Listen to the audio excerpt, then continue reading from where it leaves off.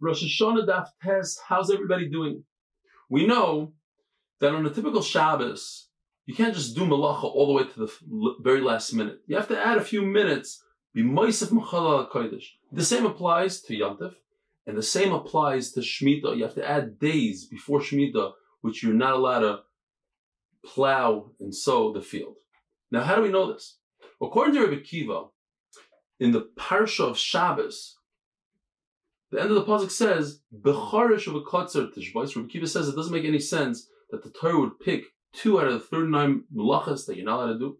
Therefore, he says it must be talking about Shemitah. But Shemitah is also a problem. We already know that you can't plow a field on Shemitah, so why does it say it again? To teach you this halacha that you must add to Shemitah. And therefore, you learn Shabbos and Yom Tov from that as well. Rabbi Shmuel says, no, we learn now from the pasuk by Yom Kippur. Now, everybody knows Yom Kippur is on the 10th of Tishrei, not on the 9th. So why does the Torah say 9th?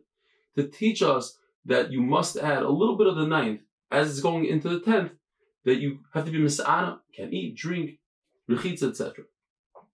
Not only that, when Yom Kippur goes out, you have to add a little bit from the following days as well, because it says me'erev, ad erev, ad va'ad b'chlal. Now, that's halacha by Yom Kippur. How do we know Shabbos? Because it says Tishbishu. And how do we know Yom Tov? Because it says Shabbatchem. Rabbi Kiva takes this pasuk v'nisim snafshi seichem.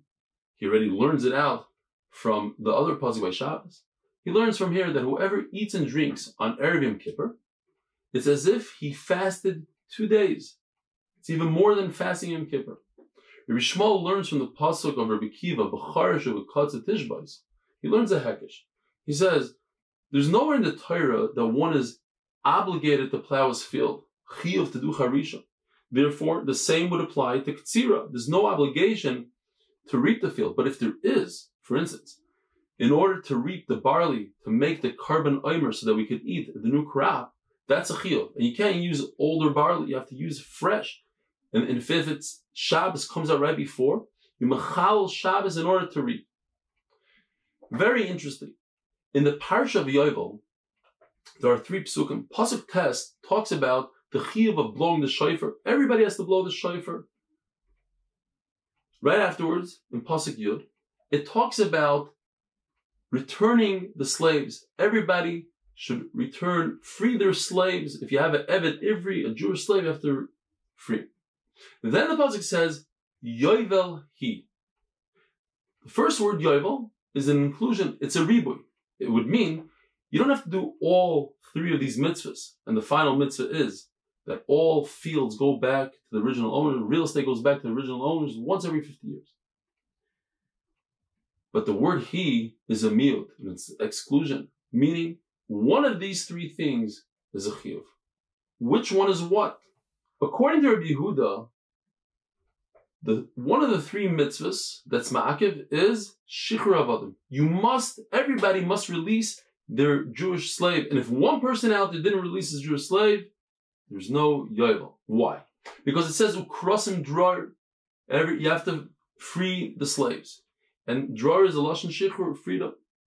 And it says immediately afterwards, yovel hi. In other words, the yovel hi goes to the mitzvah right before it, but not to the mitzvah that's 2 times before it. In other words, Tkiyah Shofar. But Rabbi Yossi, on the other hand, says it's the Tkiyah Shofar that's ma'akiv. If they don't blow the shofar, there's no yovel, but you don't have to release your slaves. Why is it? Because there will always be a shofar in the world, but not every time will there be a Jewish slave. And even if you'll say that there's always going to be a Jewish slave somewhere, at the end of the world somewhere, nevertheless, shofar, it's in the hands of Beis Din to make sure that it's blown. But Beis Din cannot control everyone, and they cannot make sure that every slave is released. Chachamim hold that all 3 mitzvahs are ma'akiv. Tkiyah shofar, releasing the slaves, and giving back the fields. Why? Because they say the words yovel hi are learned backwards, backwards, all the way to shofar, and downwards the halacha of giving back the fields. According to Chachamim, yovel hi comes to include that in the time when there's shichur avadim in Eretz Yisrael, when they're releasing the slaves in Eretz Yisrael, that halacha applies in Chutz La'aretz as well. And finally, the first day of Tishrei is Rosh Hashanah from the Tiras of Arla. And we learn this idea of Arla from Gzeir Shava, Shana Shana, from the first day of Tishrei. Have a wonderful day.